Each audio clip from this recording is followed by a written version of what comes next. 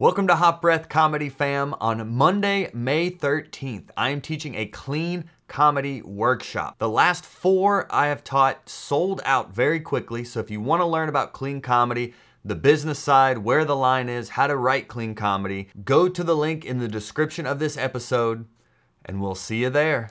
The last time we had you on the show, it was to promote your first album, and it was in the middle of the pandemic. Yeah, and that's what I wanted to start by saying is I'm sure everyone who's listening, thank you for how diligent and regular you were with like keeping a community alive for stand-up and really pushing the community to come together regularly during the pandemic with all things stand-up, with the Hot Breathiverse, with the writing sessions and the writing prompts. I know I did it multiple times, and it very commendable. And thank you for, as I'm sure a lot of people, I think, were starting off as new comics who are now 3 years into doing comedy, and kind of their starting place was with you because they had just gotten into doing it live and they didn't want to let it go. And then you ushered in a way to keep on doing it. Oh, wow. Well, wow. Thank you so much, Ricky. Wow. Yeah, it was it's wild to now be back out in the wild and seeing different I'm starting to meet people from the Hot Breathiverse now that like we only knew each other online, and now we're starting to do shows together. And I mean, I'm going up to Virginia on Friday to do a gig with someone in the Hot Breathiverse that I met during the pandemic. It's like it's kind of wild and crazy how it all has come together like this. Yeah, and but that's kudos to you though. You're the one that kept it going and didn't let it falter. And I'm sure you, not to be melodramatic, you saved a lot of people who needed that outlet and needed that community, that kind of comedy family at that time. Oh wow! Well, thank you so much, Ricky. I really appreciate you saying that. I You're really welcome. it all just kind of happened, and it's still happening, which I'm so grateful for. Now that people, even with the pandemic and people out and about now, people still care and people still like participating, are still active. So it's a community effort for sure. Mm-hmm. But thank you for saying that. That makes my heart smile. 100% honest and true with saying it. Not trying to glad hand you. Glad hand. Oh, I haven't Ooh, heard that one before. that's an old timey term, like scuttlebutton. Based on this dank, like dark light, I'm not sure if people can tell my age. They're like, is he 50? Is he 37? I'm not sure. Why does he know these terms? I say heavens to Betsy. I venture to say on my wife's walk yesterday morning, I said, I venture to say we got some of the best blooms in the neighborhood. You Southern gentlemen. That's that old a game show sketch that I wanted to write when I was heavy into sketch comedy, was a game show called Southern, Gay, or Baptist. And you had to guess if the gentleman caller was Southern, Gay, or Baptist. And then the reveal would be at the end. One of the contestants was all three. Oh, that's a great twist. Yeah. Oh, wow, and people are echoing your kind words in the live chat here. So that's nice. I'm sure they are. That's, if people haven't taken the time, they started doing the Hot Breathiverse during the pandemic. Yeah, they definitely should give you the props that's deserved. I know you said about meeting people in real life. There are people via Twitter or Facebook that I've talked to that were from the Hot Breathiverse and the writing prompts, the daily writing prompts, that like I'll see their names and I'll be like, oh my God, I've known them for like 3 years now. And then I'll be like, how do I know them? Did I meet them in person? Like, no, they are the writing prompt people that like would everybody would give each other tags or, give a thumbs up and just like a pat on the back and support our dumb, weird ideas when we didn't have that ability to do it in person. It was that hang before and after shows that like, yes, we miss doing shows, but that hang and that human interaction, I know for me, nothing beats if you're driving like a caravan of whoever the show is, if there's like 3 of you on the show, nothing's better than that drive to and from the venue. Like the Hmm. show is for me, like the show, it's fun, it's great. I love to entertain the audience, but like the workshopping and like the synergy of ideas and stuff amongst the comedians, it's the travel. Yeah, and that community and that support, I think is something I didn't really have early on of that much like camaraderie, I guess, in comedy. So I try to be more mindful and intentional about it now because it is comedy can be a lot of competition and very negative. So it's good when people are just the contrary to that. Unfortunately, it's very territorial in a lot of areas and places, but it doesn't need to be. Like it needs to be a relay race. It needs to be Yes. people supporting each other and passing off the baton and like, great, yes. Okay, I was just on stage or someone coming on after me. I hope they do better. Like I hope their time and yeah, I've never understood the competitive nature of comedy, which is to entertain the audience. But that's my biggest gripe. I don't know if we talked about it in our other episode together is comedians who are striving to show you how funny they are instead of going on stage trying to entertain the audience. That being their like first and foremost objective is Hmm. entertain the audience. That doesn't mean necessarily make them laugh. It's just entertain them. So be prepared, be willing to not berate them if they're not giving you the response you think you deserve. I mean, how many Yes. shows, first show on a Friday, do you go up there and you don't get a response and you're like, fuck, I must have really sucked. And then after the show, people are leaving and they're like, oh my God, you were so funny. And I've been like, okay, it'd have been nice if you'd have laughed, but I get it. You're tired. It's the first show Friday. And Yep. And each crowd has a different temperament. They have a different level of laughter they're going to be giving, and I think that's something young comics early on. I mean, I would do this as well as if it doesn't kill, then you can like turn on the audience or blame the audience, or if a joke doesn't work at all, it's all of a sudden the audience's fault. Like that and is it's never, I have never seen it serve a comic in a positive uh-uh. way. Like so many, that's like that knee jerk thing to do.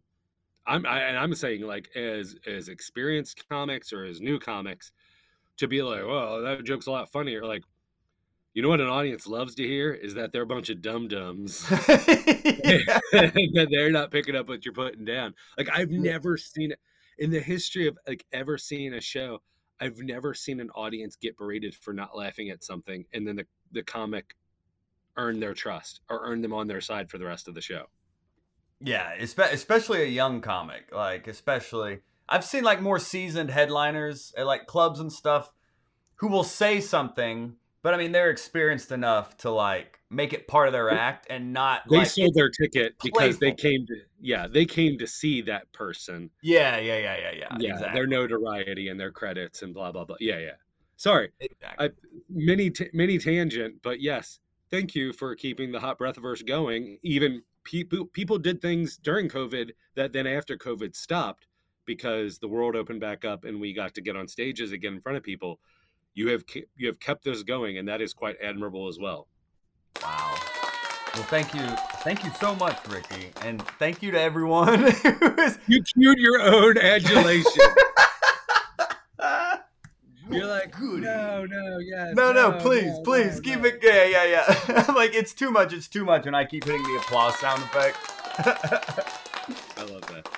Yeah, and thank you for everyone watching live or listening to the podcast after. We do these live streams every Tuesday, and it's like live Q&A where you can ask questions, or if you want feedback on a joke, you can post that as well. But I think our first episode together, Ricky, it was July of 2020, and you had just released an album. I think you had just filmed your Dry Bar special, which I have since. Also, I filmed one. I don't know when it's coming out, No but one does. it No one seems does like with it's dry bar. all. That seems to be just like it'll be when it's bees. And so I think you know Glenn Tickle as well. Of That was the course, I joke. saw him in the live chat here. Yeah. Oh, is he? Oh, what question? What burning, searing questions does Mr. Tickle have? Probably just comments of saying how lovely of gentlemen we are.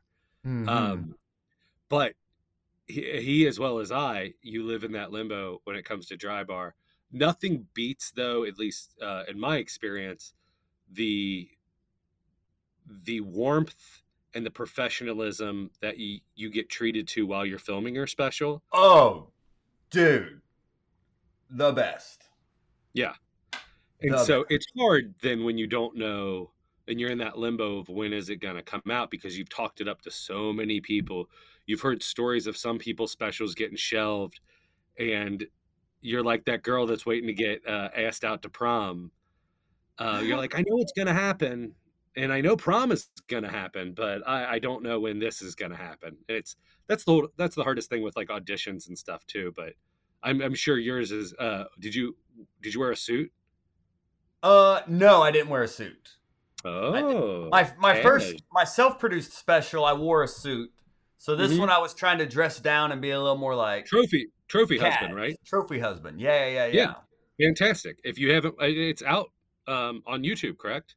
I sell it on my website. I didn't Oh, go the good. Go YouTube buy it. special route. Yes. I saw it when there was a possibility of it being available for freezies back in the day. But Yeah, that's very possible. Yeah. if you haven't seen it, please go and watch it. Joel is a consummate professional, Hmm. and you are one of the people that I saw wearing a suit that I was like, you know what? I like dressing up. Like I feel good and I like get an extra bit of confidence from it. So I'm filming a special, my second special in April, and I asked the producers, I was like, wear sweater and like a pair of khakis, and I sent them a picture of a couple. I sent them some clips. I was like, or a suit, and they were like, suit, and I was like, good. Like I didn't want to feel pretentious, but like I feel good dressing up. Like I Hmm. don't know what it is about it. There's like either like a Lenny Bruce, like old school kind of vibe to it or something. I don't know what it is. Like I've really embraced for bigger shows wearing a suit and feeling like really nice about myself. Yeah. Who was I just talking about that with? I don't know if I think we may have been talking about last week. We had Joe Lowers. He's the CEO of World Series of Comedy, Hmm. Comedy Festival, and maybe we were talking about it on there of like how a lot of comics will dress like very like dingy on stage, and it looks like they just got out of bed, and it's like if that's your thing, cool, but otherwise, it's like you want the audience to feel like they're getting a show, like they're getting. If you want to be a professional, you almost need to be perceived as that, even if you aren't a professional comic yet. And I think how you dress really, really impacts the effect of your jokes and also just the confidence of your performance. Like you said, if you Hmm. look good, you feel good. I think Deion Sanders said, if you look good, you feel good, you play good, they pay good. And Fam. it's all about, yeah, it's mental perception. And that's right off the bat of like, even when you hit the stage, how you grab the mic. Do you move the mic stand? Do you might move it out of the way? Do you get in the audience face? Do you sit back? Everything within that first 30 seconds is a microcosm of what the rest of your set is going to be and the tone that you're setting for the rest of the 30 minutes, 20 minutes, half an hour, whatever your set is, headliner, feature, MC.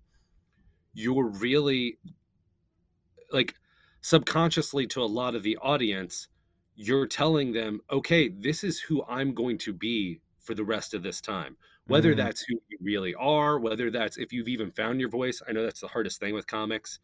So like if I'm doing like a real small room in like a brewery or something, or a vineyard, I tend to not wear a suit. I tend to wear what I call like a dad sweater, not a Cosby sweater, but like a middle age, like millennial dad sweater, because I feel comfortable wearing that. And if I'm doing like a theater or something, I tend to wear a suit because for both reasons, like I respect the audience and like why they came there. I've said this a ton, but I think an audience gives a performer way more than the performer gives before the performer utters a word. Whether it's a free show, whether it's a paid show, they gave you their time, so you owe them to try to entertain them. If for me as an audience member, if I smell that a comedian's trying to show us that he's funny, I'm immediately turned off. Hmm. How do they? What do you mean by that? So like there's sometimes, and it goes hand in hand with like if a comedian doesn't get the response from a joke that they Uh-huh. think they deserve, if they make a comment like that, that's a real big signifier of like the comedian. I don't know if it's fake confidence in their working new material or like that's what they do to the braggadocio kind of just the kind of essence they're trying to portray. But like I for again it's for me personally, but I look at comedy in a very wide scope of from like the vaudevillian comics to, you know, circus performers to variety performers. I don't put myself in a box and I don't put any other comedians in a box of what I think stand up quote unquote should be, which I think is the funniest social media argument of like Hannah Gadsby, that's a one person show, or Mike Birbiglia, that's a one person show. It's like, okay, thriller and suspense is a subgenre of horror, but it's still under horror. So like Uh-huh. it's if it's a one person show, it's still comedy and it's still quote unquote a subgenre of maybe stand up or a variation of, but like why should we discount them because it doesn't fit in the parameters of either what you do or what you like? Um I Mm. swear I'm not going to just bash like or talk ill, but um I think comedians could really benefit from approaching a stage with an optimistic view of wanting to entertain the audience. And that doesn't mean pander, but like work like people took time out of their day or their nights or whatever, or Friday or Saturday or whenever to come out and see you. At least give them at least give them the preparation.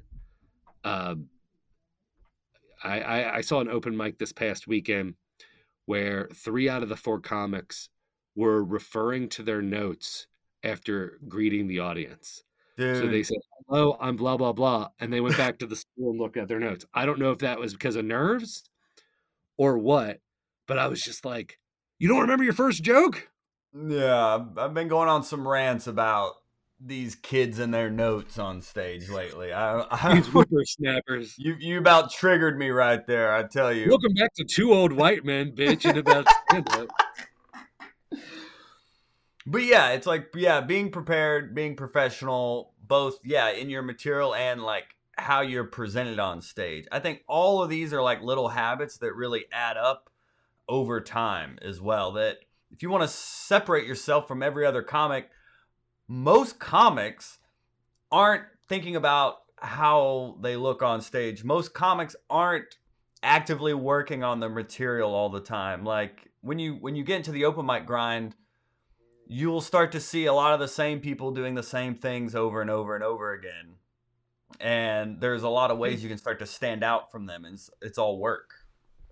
And then the duality of that is there was a Bert Haas who used to do Zanies in Chicago, who's infamous for a lot of different stories. Um, would say, "I don't want to ever see you do a new 5 minutes until the 5 minutes that you're doing is perfect." Mm.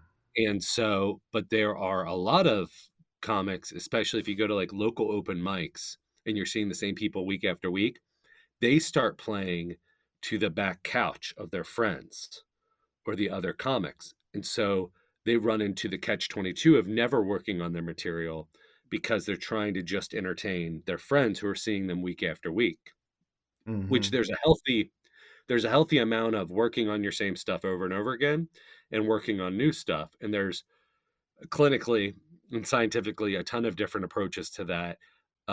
The probably the only bit of advice I can give for that is try to get as many shows out of state or an hour away from where you're at to do that, to have a different audience see you, because they're not going to know who you are. They're not going to know Hmm. your shtick. They're not going to know your jokes. So there's a little bit of freedom. There's some weight lifted off of you. But yeah, it's open mics and shows are two very different beasts. And I feel like there's a lot of young comics who are trying to nail the open mics, but unless you're auditioning for someone to get booked as a house MC or for a weekend, I think an open mic is just about doing your time and hearing it out loud. Yeah, saying it out loud, and refining material is so incremental. So it's like you said, the guy from Zany's saying, "Don't do a new 5 until you have this one tightened." Like till you have a tight 5 minute. I mean, you can refine material not doing new jokes, but just like you have a new tag to an existing joke, or you have it instead of saying this word, maybe this other word is funnier here or whatnot. Like you can tighten and refine your existing jokes just by looking at how you're saying them and what you're saying, and not necessarily saying, oh, everything has to be new, new, new, but how can I refine what I already have and make it Yeah, stronger? and that's what's hard too. And like we are in such an age of the hardest thing for stand-ups, I think, is finding your voice. But we're also in this coexisting, trying to market and brand yourself. So how Mm, can you market and brand yourself if you're still working on finding your voice? So you start leading down a path that maybe is very inauthentic. And that's hard too because you're still working on your voice. But so many young comics will are worried about filming their sets dude. and just to have stuff on social media and to have crowd work where for me like working on a joke I can tend when I'm doing something new to talk fast, to be very excited, to not articulate it the correct way. So I always suggest do an audio recording when you're working on new stuff because then you can hear the response and you can hear it how the audience is hearing you. Because on Mm, stage, you might be like, well, I didn't get that laugh. I thought that was really good. And then you go back and listen to it and you're like, oh, I forgot 3 words that make it crucial to understand the punchline. And I didn't say it. So yeah, less focused on having content for online because the more you work on yourself when you start filming those clips and you put them online, they'll be better and you'll get a better response. And I know it's hard because these clubs and bookers are like, what's your social media followership? And it's like, yeah. doesn't matter. Those people ain't coming to the show anyway. Yeah, we're on you and I are like I can't imagine starting now because there's so much more than just get on stage as much as possible, get as good as possible. Like there's so much more that goes into being a comedian now. I can't imagine trying to start now, figuring out how to make something funny and then also record it. Like what's so funny, dude? I did a show this weekend, and I the comedian, the other comedian on the show, literally did this thing. I see like Mark Norman and like Sam Morril doing it, and like Yeah. comedians are like they do their set, and then at the end they do like, all right, yell stuff out, and I'll say funny things, and then I'll use it as clips. And I saw this comic do that, and it didn't work. Because they're not seasoned and Exactly, exactly. But it's they their don't get that mentality. muscle. It's tough to like have now. It's like, oh, I got to get clips instead of just get as good as possible. So I can't be this old head like kids and their social medias. It's kind of part of the hustle, but it's like get good and then have something worth sharing. Or get authentic to what you want to present. So like Yeah, at least figure that out. Yeah. yeah, and like and that is I think again, I think is the hardest thing. But know that what you're saying on stage, at least you are okay with or proud of. I just had a show this past weekend where I opened for a headliner in Southern Kentucky, and we were talking about how I am not the kind of comedian that I would go see, and that is okay. Like my the comedy that I present in stand up isn't all the facets of what I think is funny, and that's okay. But when you start a stand-up set, especially a headliner set or a feature set, it's almost like this is coming from my theater background. Is you're approaching it like a narrative, where like I think there's a beginning, middle, and end, and where you want to chunk your stories. Where how are you starting? What are you talking about here? Where are you going to end up? Like I just and this isn't bitching about young comedians. This is about any comedian. Is some comics are just as disillusioned as some audience members where they think that they can go on stage and just talk off the top of their heads. Mm, mm-hmm. And I anybody who thinks that Harlan Williams or say like a Robin Williams, I know I just named two Williams people, or Ian Bagg, people who look like they are doing these crowd work and like this impromptu stuff, they've performed so many times that they're reaching back into a bag of tricks and the stuff that they know that works to Mm-hmm. continue the pace and the flow. Like they put in their work too. It just they've made it. They're so good at it. They made it look like they're doing it on the spot.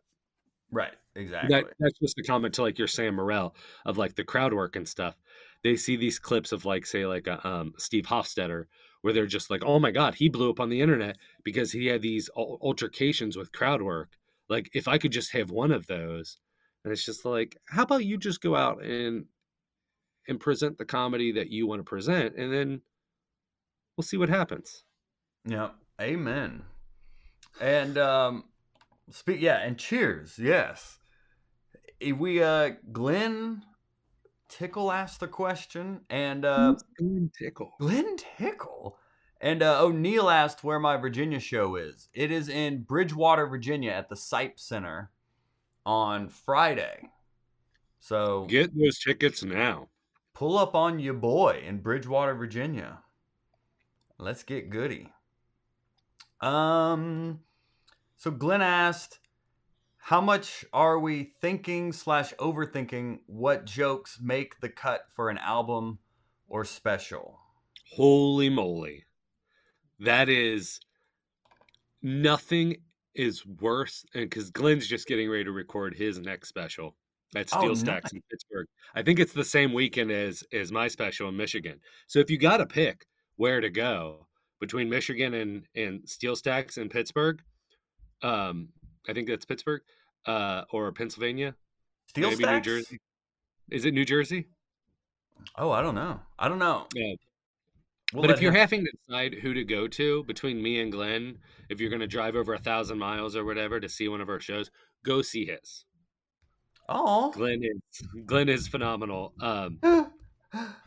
I know with when I did Dry Bar and when I did my first album, which Glenn produced, um, or even my second album that I just dropped with Comedy Dynamics, it wasn't even a week later that I stumbled upon a broadening of a joke or a better tag or something.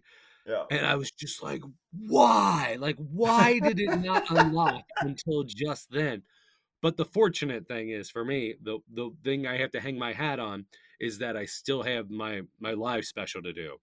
So there's the album and then there's the live special, which is a variation of the album. So I can now implement it. But I know, like Glenn, like you're gonna put together your special, and even after that, you're gonna be like, oh, I missed all this gold. Mm-hmm. Um, Figuring out like what I've been doing now since the album and thinking about like what's going to be on the next special is, and this goes with anybody, not whether or not they have an album or a special they're putting together, when they're trying to make the best concise hour, is I think almost like rank the stuff. And if you're finding new stuff that outranks stuff that there's laws consistently, and you've worked on it, you've tried placing it in different areas of the set, you've tried rewording it, and it's just not getting the response that you want, even if you love it, like you sometimes have to kill babies. I've mentioned this before. There was a caveman serial killer bit that I worked on for like 3 months that I thought was very funny. And I'd work it and I'd change it and I'd put it in a different spot. I'd read, did everything. And I'd come home and my wife would be like, how'd the show go? And I'd be like, caveman serial killer really ate a dick tonight. Like it didn't work again.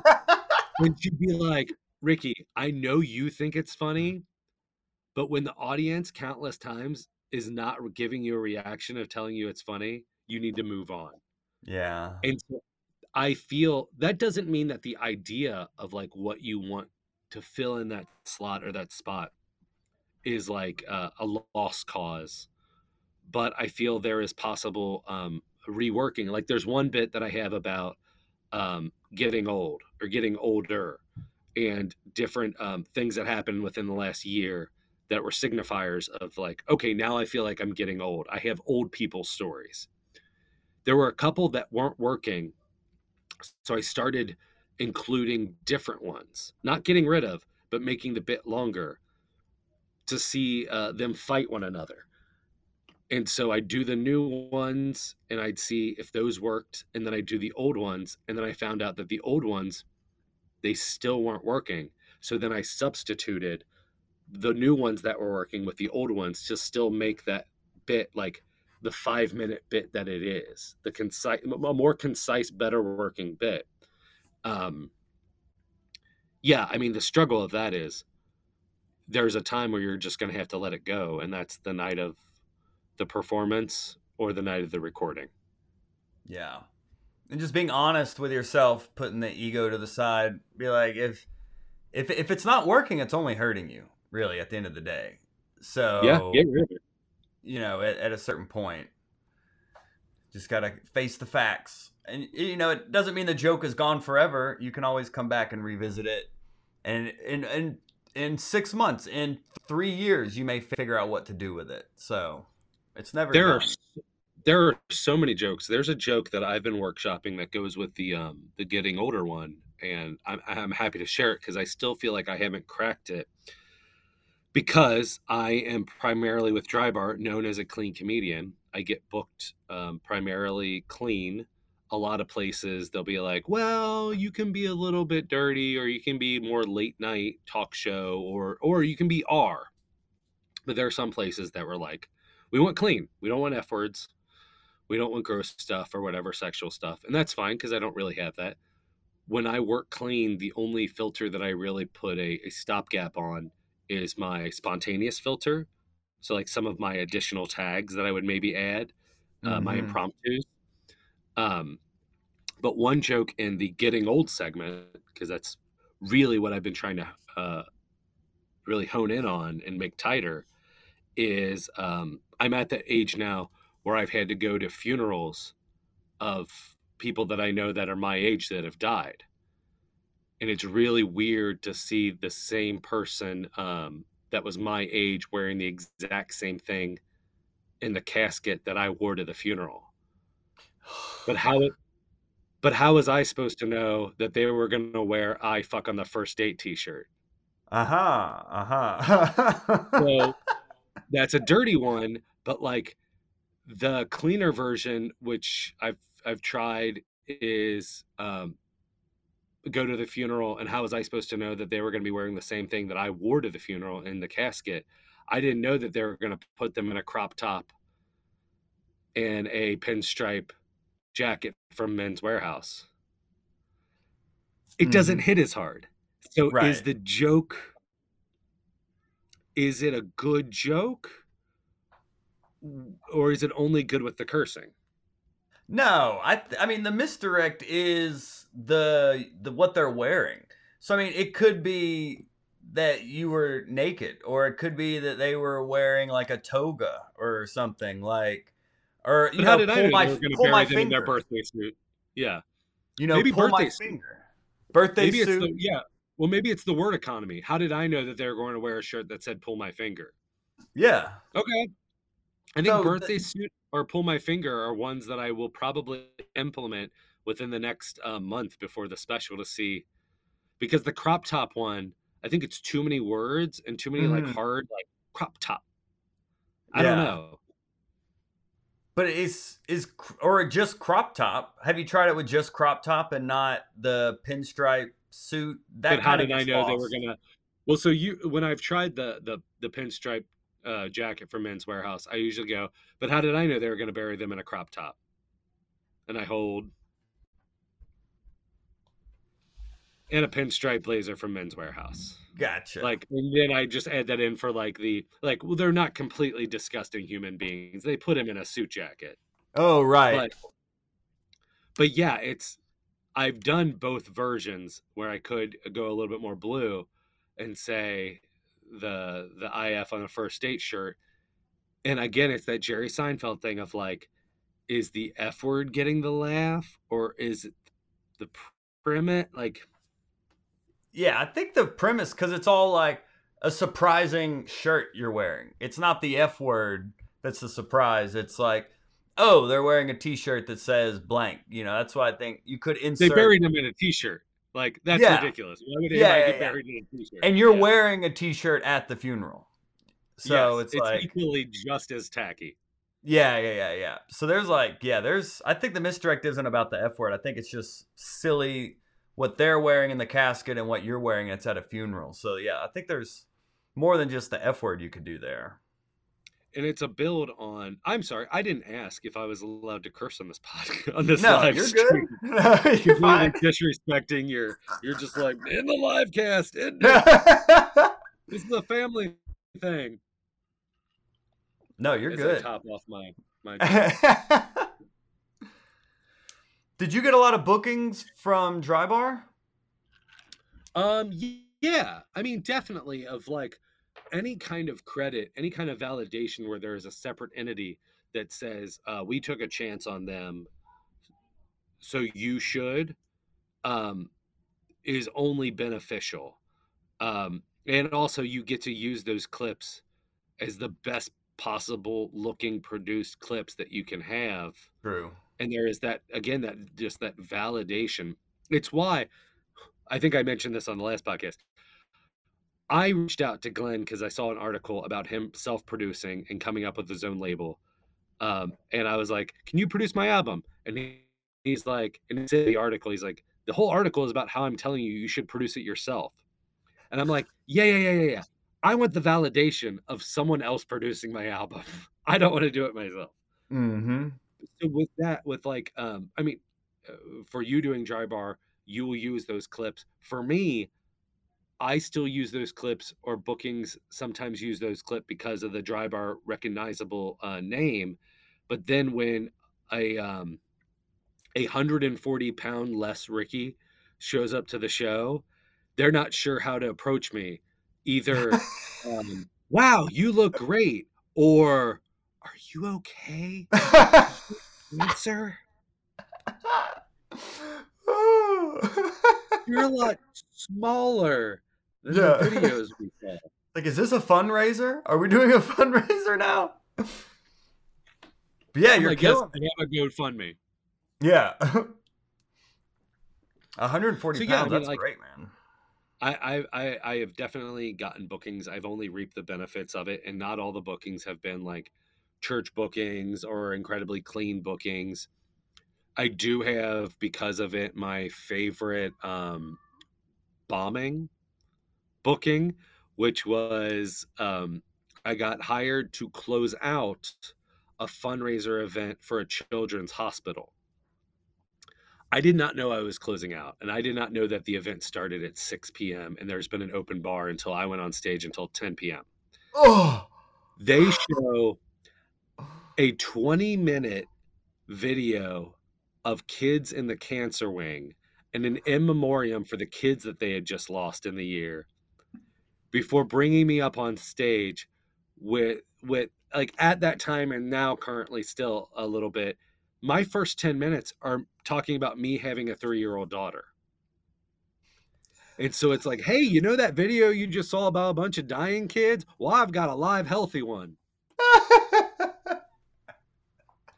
That was, you don't berate the audience. You've been paid for your work. And how much time do you have to do? You have 30 minutes. If you don't have your phone in your pocket because you're filming it because you thought this was going to be the groundbreaking viral video, which maybe it would have been, and you don't know how much time you've done, you sometimes have to ask, what time is it? And know what Mm. time you hit the stage, because you contractually have to fulfill your time. And you get paid What afterwards, and you say thank you, and you leave. what happened? Did they just not laugh? What was the bombing? They were so drunk. They wanted to be done. They had been there for 4 hours. They didn't want to listen. Like, my jovial, like, jokey butt was like the last thing they wanted to see on stage. They wanted to go home. They just did their final auction before I Mm. got up on stage, and they showed that video. No one wanted to be there anymore. But that's The sometimes check what a cleared. paid gig. Yeah. the check cleared, baby. Oh, that's the best. I love that. Okay, so I have another question here from Jack Allen as well. He asked if I'm doing stand up in a new region which has a different accent and I'm from elsewhere, do I address it at the beginning with a joke before my usual joke? Um, I like my usual strong opening joke and don't want to replace it with a weaker region based joke just to address where I'm from. So I looked at that question on Facebook, and through you and I talking, it sounds like he's from the UK. And so, like, originally I was thinking like from the United States. Like, I'm from Northern Kentucky, and I do shows all over the United States. And when I talk about being from Kentucky, sometimes people are like, "Oh yeah, I hear it," and other people times people are like, "No idea." There are things that comics do that I get are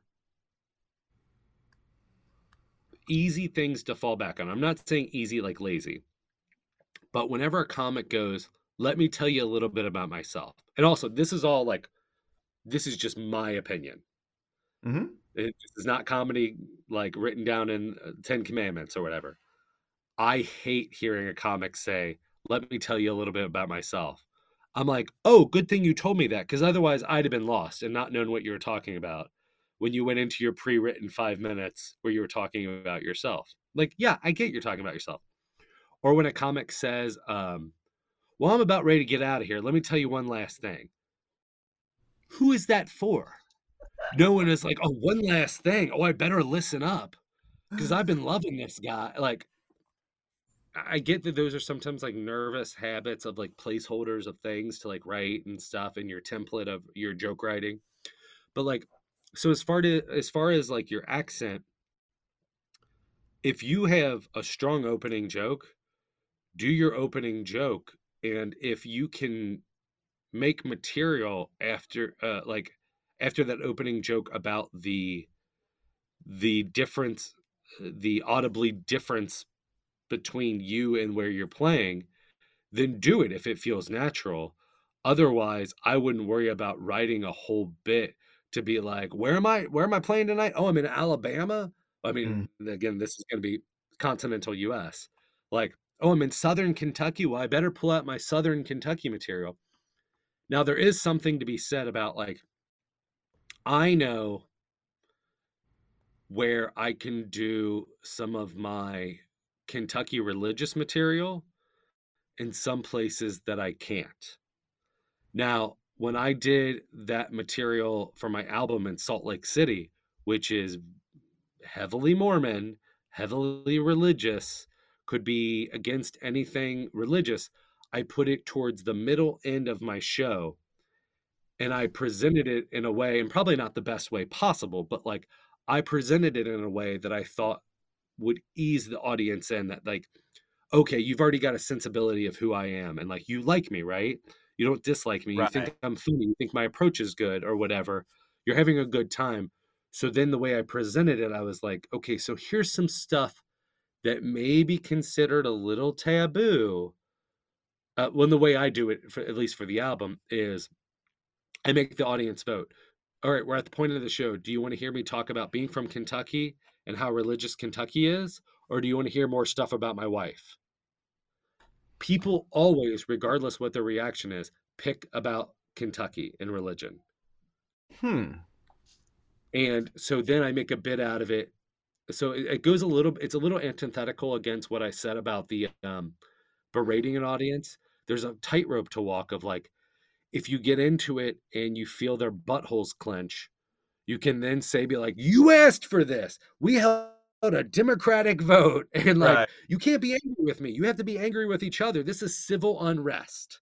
Like, when you leave, if you didn't like this portion of the show, you should attack and go after the person sitting next to you. That, like, just jokingly, obviously, I'm not trying to incite violence, but then I will then skew, if it does get too much of a lull, or I dig myself too much in a hole, even if I felt like it was okay to get into that material, I then will pivot in a way that I know what joke to go as part of that religious material, which is again personal to me. I'm from Kentucky. This stuff personally affects me, and I have a personal outlook on it.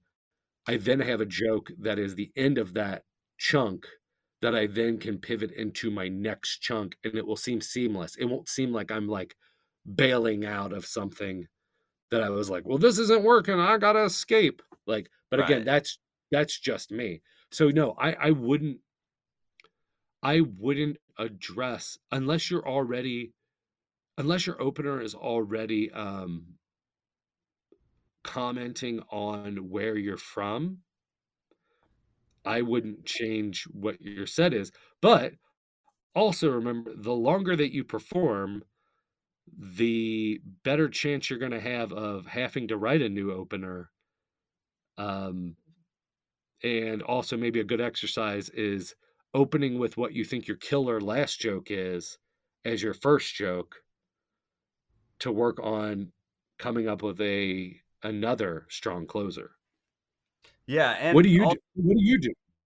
yeah, well, I was gonna Like say being like performing enough for like being able to pivot in and out of material comes with time as well. Like I think it took me years to be able to start to call an audible on the fly based on the audience's reaction. So that's definitely something that for like younger comics listening that you will just get better at the more you're on stage, the more comfortable you are on stage, because then you'll instead of just in your head about what's next, what's next, what's next, what's next, then you're actually performing, listening and like listening to the audience and not like talking at them, which a lot of the Yeah. early comedy is basically just that. You're just almost like reciting what you have and hoping that it works halfway. Um, but even for like what Jack is asking, like if you're in your head about your accent at this certain place, it doesn't have to be a joke. It could literally be that like I traveled from Mhm. Alabama to be here. Thanks for having me. And then you go into your first joke. It's like it's just saying who you are, where you're from, and then you It's go into not a your joke. joke. Yeah, and it's not like Yeah. too much of a context, and it's not too much of a let me tell you a little bit about myself like kind of thing. It's just like if you've heard a comic, if you've heard more than one comic say something that you might say, then don't say it.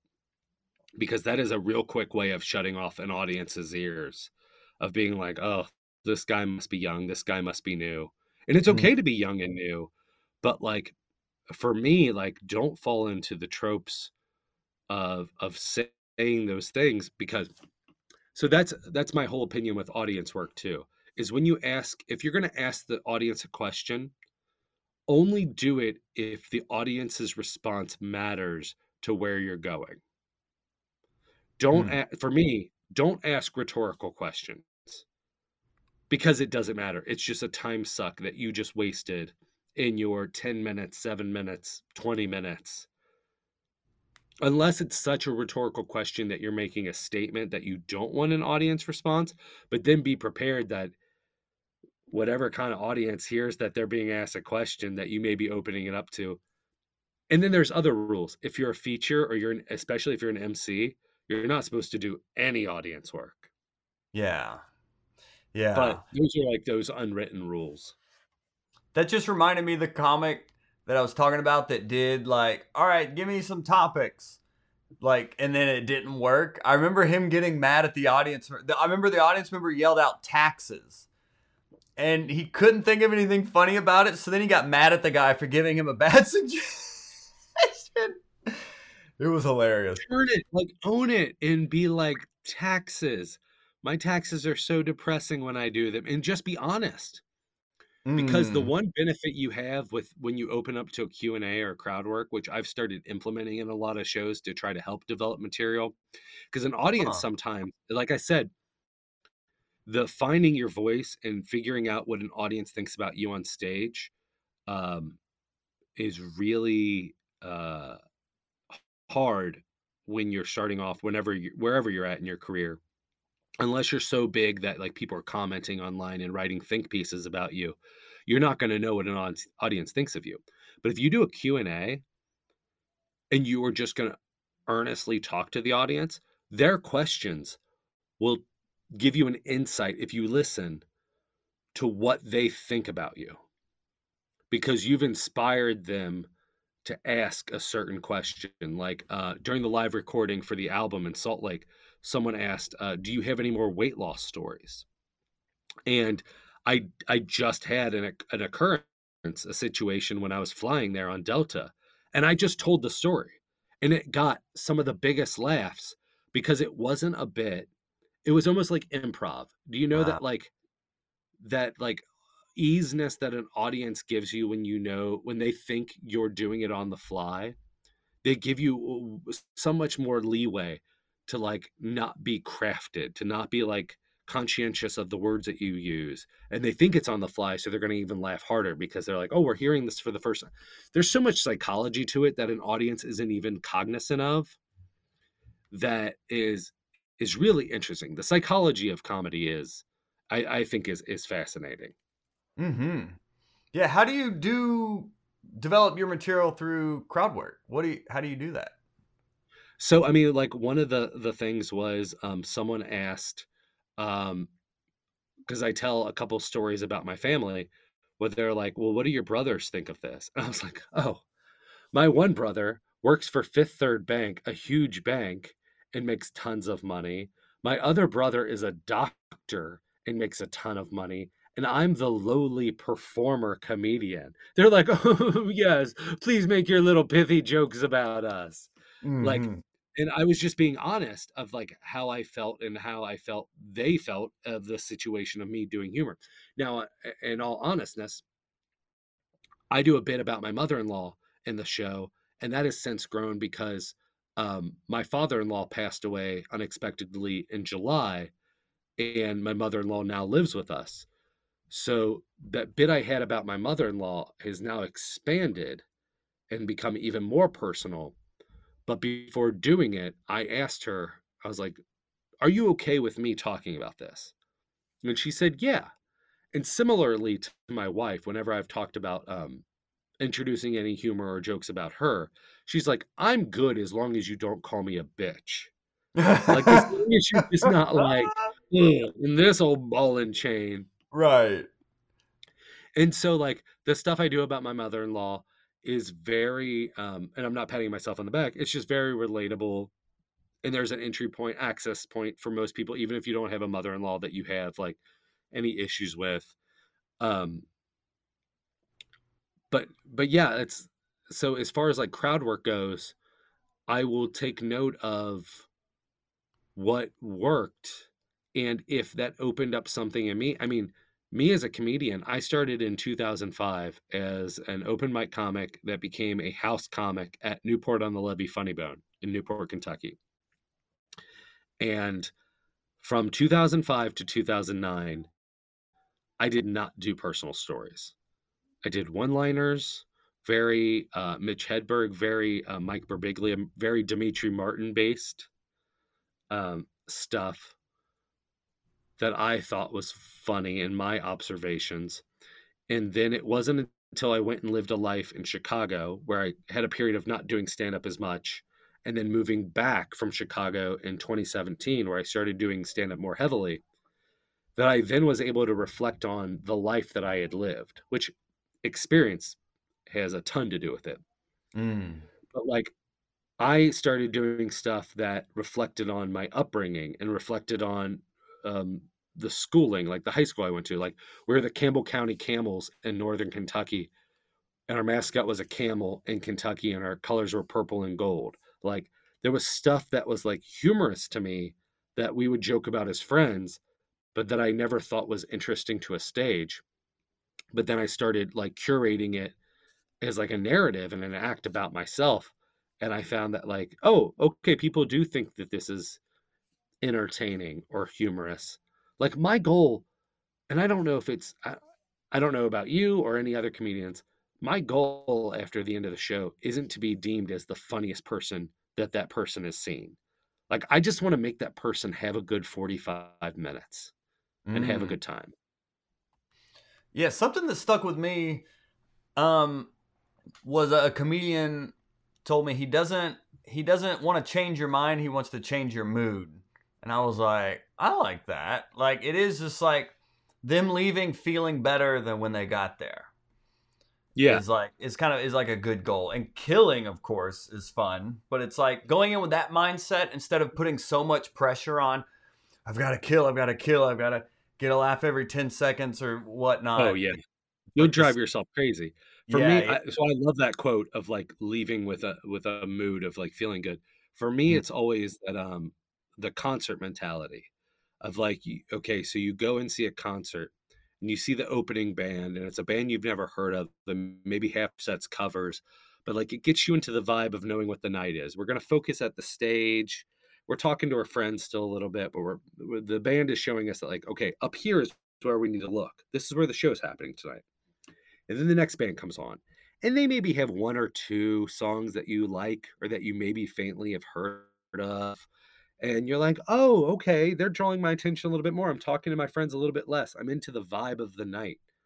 And then that final act comes on. It's the act you came to see, or it's the closing act, even if you got free tickets or whatever. And you want it to roller coaster. Like I've had plenty of instances where I've closed shows or where I've featured shows where if when I featured people are like, "Oh my god, you are my favorite person of the night." Like, shh, don't tell the headliner. I've Mhm. also been the headliner in that situations next to the feature where I've heard the person because those Yeah. people are also not like delicate where they're just like, "You are my favorite of the night. I just want Right. you to know." And I hear that and I'm like, "Awesome. I'm not pissed. Like, you had a favorite of the night. Great. I hope you didn't hate me, but like, I hope I will never be the comedian who kicks off a feature from a weekend because they do really well. Oh Like that god. should inspire me to do better. Yeah, for sure. Yeah. Oh, and John Mondragon said I'm the same with women. I guess Wait, talking how? about I guess talking about not wanting or leave them changing their mood. I don't know. I don't know what John was saying there. Maybe I shouldn't have called I'm that. the same with women. My wife. No, oh my god. So slight name drop. I was opening for Doug Benson. This was pre-pandemic. And I did start a lot of jokes with my wife, and I Uh-huh. didn't realize it. He stood in the back of the theater because he watches everyone who performs. He doesn't just sit in the green room, for good and for bad. He sat in the back of the theater, and every time I said my wife as a preamble for a story or a joke, he went, my wife. So we didn't have to have a conversation for the rest of the weekend or anything because I was like, I'm picking up what you're putting down. I'm starting too many stories or sentences with the phrase my wife. And so Hmm. I will work on that this weekend. Oh, and John said to give them a good 45 minutes. Gotcha. Oh, he was being Yeah. funnier than us. That's not fair. So, what as we start to land the plane here, you just released an album. You're about to record a special. You're also about to release a film, a horror film. You're doing a lot here, Ricky. It's that pandemic. Yeah. I mean, that pandemic, I think the one thing that like people talked about was if you're always complaining about not having time to write that book and you don't come out of the pandemic with that book, then you're just a lot of hot air, a lot of hot breath. Oh, ooh. Ooh. Um, so for me, right before the pandemic started, I knew my dry bar special was coming out, and I knew that my first album was coming out right before the pandemic hit. And so I had also just filmed a proof of concept for a horror movie in March, the week before the pandemic hit, and canceled Wow. a bunch of shows. So we did our episode. And again, thank you for promoting. Like, I didn't have the opportunity. I was sitting on 300 physical CDs and a dry bar special without being able to, like, to be able to do anything about it, to capitalize on it. Um, so your podcast and your page was the only thing to really like let anybody know. And maybe more people saw it because of the pandemic. Who knows? It kind of could have maybe worked out for the better. Like in that time though, it felt like, oh, what a great time to be releasing our first album Right. and a special. But what the pandemic did was it taught me to want to do whatever what was important to me to achieve. And so, someone who I had made short films with and had done a sketch comedy cable access show with in college, we were sitting kind of as pandemic was opening up in 2021, regulations and like the protocol for getting more people together, whatnot, were getting a little softer. We were like, okay, as filmmakers, what is one thing we would regret 10 years from now? And Mm. we're like, okay, based on the equipment that we have, is what if we didn't make what if we didn't make a feature length film, that we didn't push ourselves? Like I would regret that. We get, okay, what would the story be for that feature length film, meta based off of what the question we just asked, of like what would a regret be for people similarly our age for 10 years before us? And so we came up with a semi autobiographical story about me, who I am someone who was into theater and chorus and stuff and performing arts, but I also got hurt playing football and I was a state wrestler. But we were like, okay, what if I hadn't gotten hurt and I was king shit of Turd Mountain and had gotten a scholarship for wrestling in Kentucky? Like, what would I have done? And then maybe have gotten hurt in college. Like, okay, well, I would have been a depressive, possibly an alcoholic. So we constructed a story that utilized, when we were talking about who could be in it with a very small budget, we were like, okay, we need someone who's dedicated, and that there are a lot of scenes that are just the lead actor and the main cameraman, the director of photography, which was my friend, co-director Nick Hyance. And he's like, well, it's got to be you. He's like, we can always depend on you. And I was like, well, I don't want to wear that many hats. And he's like, that's what we got to do for our first time out. So we wrote this story that was, what if, and I'll use the long description and then I'll use the concise description. What if the Breakfast Club grew into the Big Chill that went camping in a Friday the 13th movie? Hmm. So the more concise version, which a website came up with when we started sending out the press release, was what happens when the teenage slasher movie grows up? And as Mm. soon as a website came up with that subject line, we were like, we're taking that now for our press release because that is way better than the garbage we wrote. And that became the movie All Your Friends Are Dead, which we filmed in 2021. We started filming with the majority of the cast, and we filmed the middle of the movie that featured the most amount of cast, and we did it like a 48-hour film festival. So crazily, with no money, we shot like 32 pages of script, which is ridiculous to do in like one day. But we did that, and then we put it together and made a teaser trailer, and then did a Kickstarter and raised about $10,000, which when you clear it is about $6,000 out of the fees that come out and whatnot. And we made our movie and finished it in 2021 for $5,959, which I say it cost that much, but it cost really $10,000 worth of favors. And then we were very fortunate for some festivals to play it. It's a horror comedy movie, and I, I incredibly low budget, but there is something interesting there with this new wave of like Jordan Peele, not comparing myself to him, but like people who came from comedy that are doing horror, because comedy and horror really run congruently in the Mm-hmm. paths of like making someone laugh or making someone scared. Um, I think it does that pretty well. We got picked up by SRS Cinema, which it's going to have a studio. You can buy a special edition Blu-ray until Thursday, March 16th. So you have 2 days to get a special edition Blu-ray limited numbered, that like if you don't get it now, you're never going to be able to get it. It has a special commentary that's only part of that Blu-ray, and you can get it on the website that's part of the show notes or whatever. Oh yeah, exactly. You're like, and the link will be in the show notes. Yes. Right. Yeah, and I'll definitely because Because I don't know what it is. because you sent me the link, and I'll do it in the live chat now as well for peeps watching live. But that is, I love performing. I love entertaining an audience. I really love stand up is lonely. I love the collaborative nature of working on a film or working with a bunch of people like a cast or a crew. And I think that can only help someone stand up. So like if you are a stand up, like maybe try doing sketch or improv.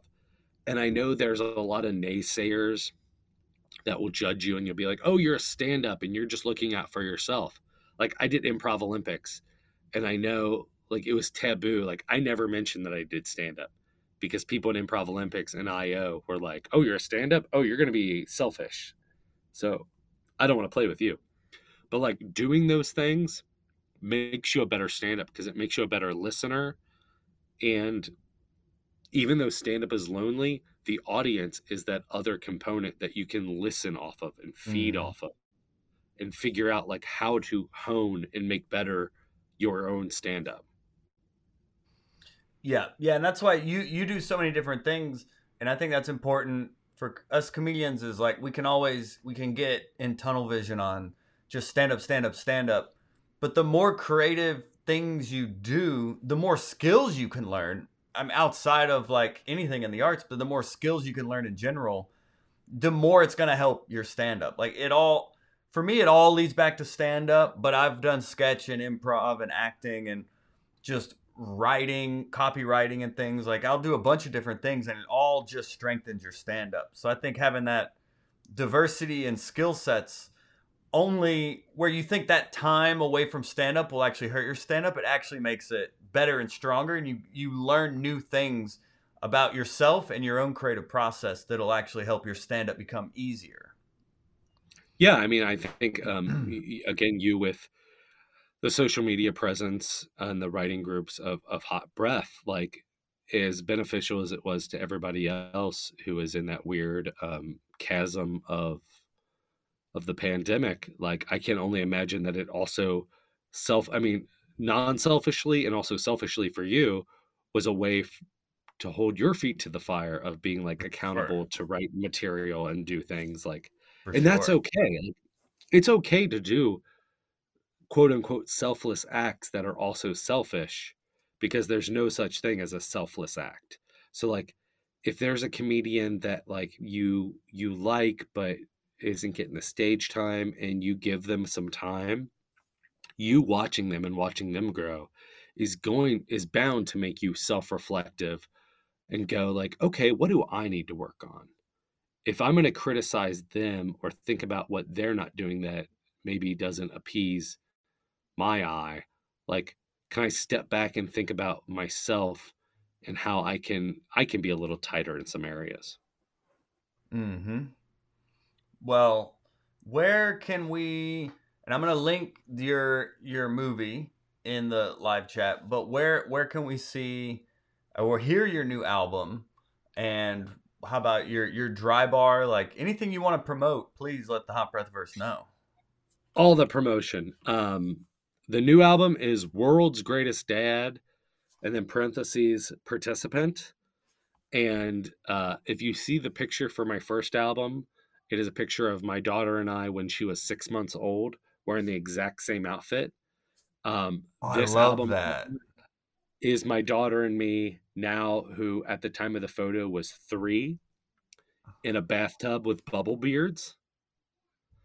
So my idea is if I continue to do albums, every album will feature her in a different stage of her life because a big part of the album is me growing as a person, as a performer, and also the inspiration from her of who I've become. So I really want to feature her until it comes the day where she's just like, no, I'm not doing this.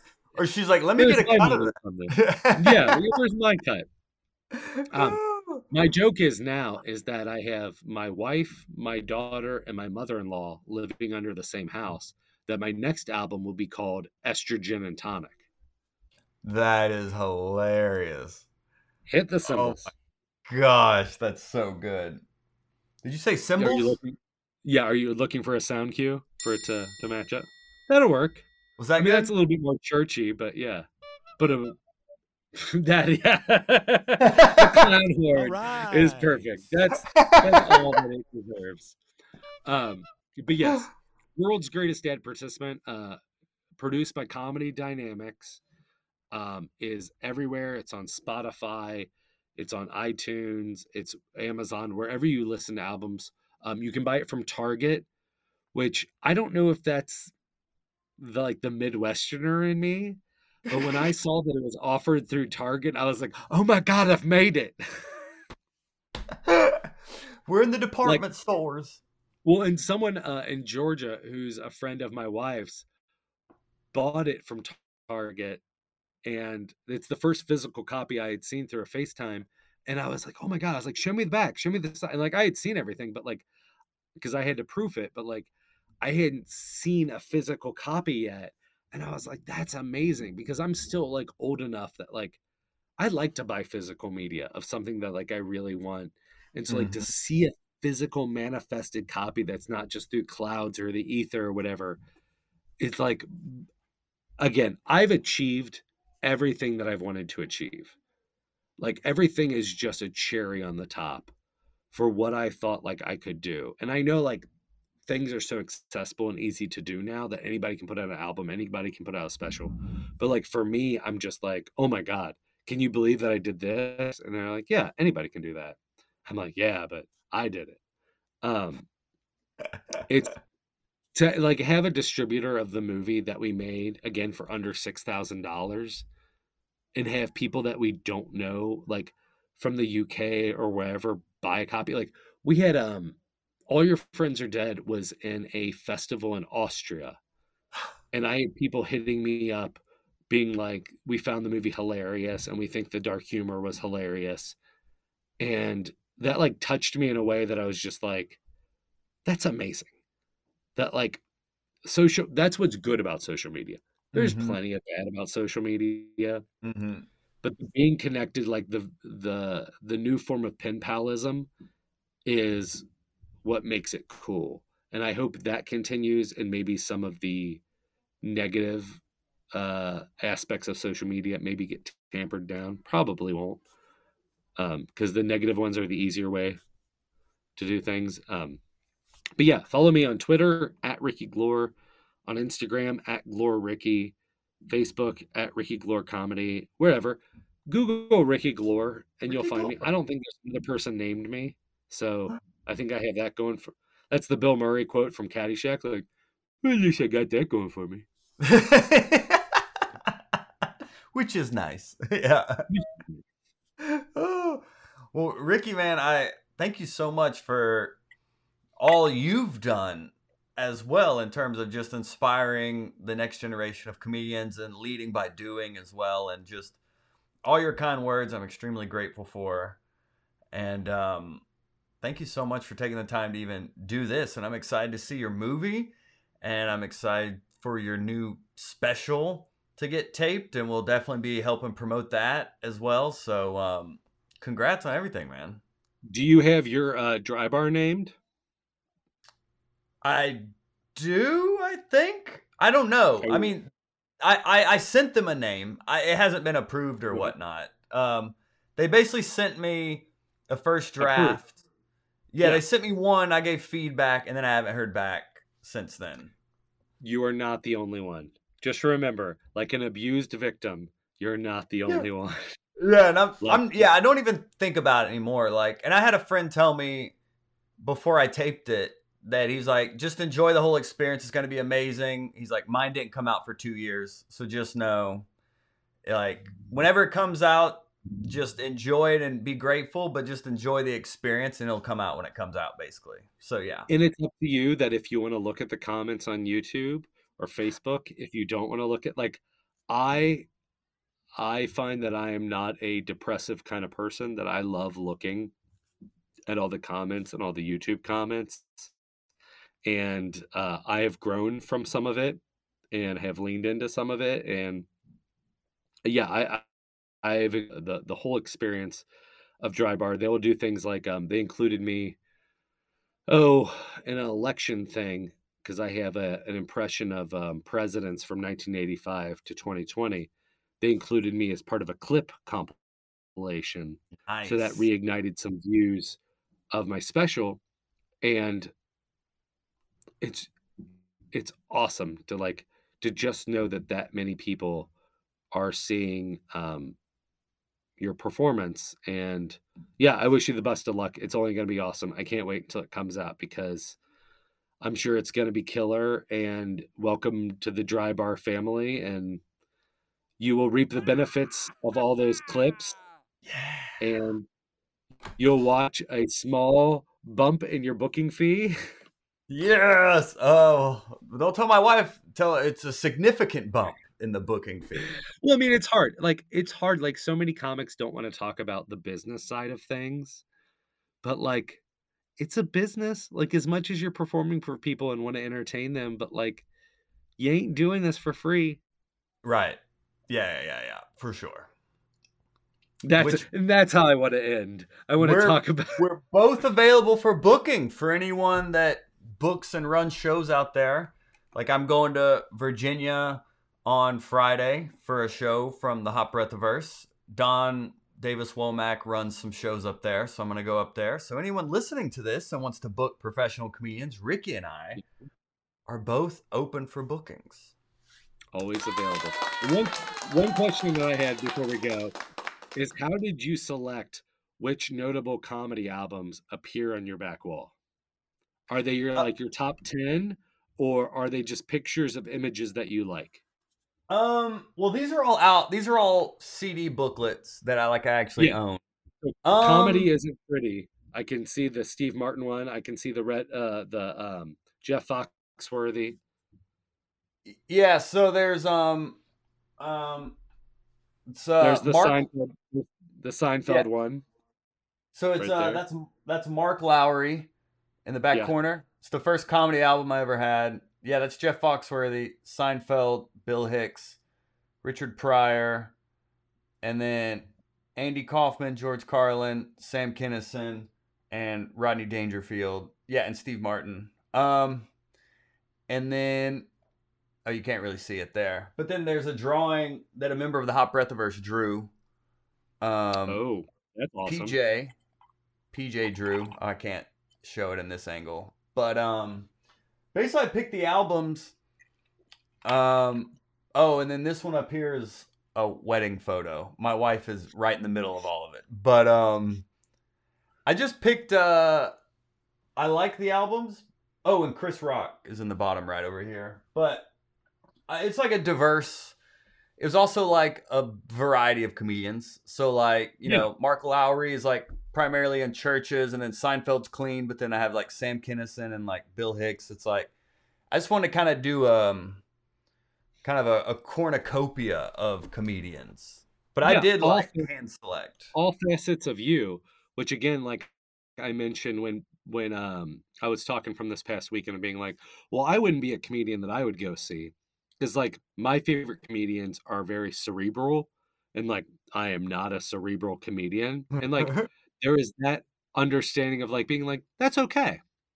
You have a lot of different influences and you have taste of where you'll go and stuff, and that's okay, that you don't need to strive to be the next whoever, Chris Rock or Dave Chappelle or whoever. You don't have to be that person, but figuring out the best way to be the most earnest you is probably going to get you a lot of more favor than trying to sound like or be like somebody else. 100%. Yeah. But it takes time to get to that self-discovery, and we all find it at different times. For sure. I think I'm trying to focus on having fun again and be a little more silly. I feel like I've spent 10 years trying to be cool and show that I can do comedy. And then I think I've realized that I'm not cool. and I've never been cool, and I'm more of a goofball, and that's fine. Have you ever had this? Not to open a Pandora's box of a whole nother thing as we're wrapping up the show. When I started touring, and a little bit now, my wife will be like, especially when I first started touring more heavily, would be like, all right, don't sleep with anybody, like on the road, and like making it like a joke. And then like she said it like 3 times in a row of leaving for shows for the weekend. And so it got to the point that it was, in my mind, no longer a joke. It was an honest concern that she had. Wow. And I was like, okay, you realize a majority of my show, I talk about you. Now I talk about my daughter. And I end it usually by doing funny voices. I was like, in the history of doing stand-up, I have never gotten laid from doing stand-up. Like, the most that has come from it is some dude bros want to buy me a shot or have a drink with it. But, like, never has anybody been like, and the panties are off. Yeah. Me like, neither. My wedding ring just... yeah. That's... My wedding ring just... I was, like, playing with it. You're, like, making me nervous. I was like, oh, my gosh. But has your wife ever had those concerns or ever voiced those to you? She's never voiced them if she did have them. Mm-hmm. Yeah, she was never like, oh, be careful out there or whatnot. I'm saddled. Careful. She knows I'm... You're just such a young buck in the woods. You're going to get pounced on like Bambi's father. Yeah, she's never expressing concern like that. No. It's so interesting because like I just have there's never been that kind of rock star like groupie mentality of afterwards of being like, I got to add them to the list of people that I've slept with. Like, oh, never, I'm old man, dude. I want to go to bed. I don't. Yes. I don't want to do anything. Eat a little bit of bad food and then pass out. Yeah, if I do, goodness. I mean, if the show's at 10 o'clock, I was like, man, can we do a matinee? This is late. I want to go to bed. Papa's got to sleep. I got to take a melatonin and go to bed. I can't. Papa's got to get his full 8 hours. I got to get 8 hours. Yeah, that's where I'm at for sure. Nice. Well, all right, everyone. Thanks for hanging out live or listening to the podcast. Go follow Ricky. Go get his album. Go watch his movie. And just tell him that you heard him on Hot Breath and you appreciate his time. And we can keep doing more cool things like this. But Ricky, man, I really appreciate you so much. I'm excited. The Hot Breath versus brought us together, and I'm excited for what we both do together in the future. Thank you, sir. Keep on doing what you're doing. Absatoodles. Hot Breathiverse. Have a great day. We love you. Bye. Bye, y'all. Hot Breath. This episode of Hot Breath is sponsored by our Patreon. If any of our content has helped your comedy career, join our Patreon linked in the show notes and get positive comedy karma for life. Probably.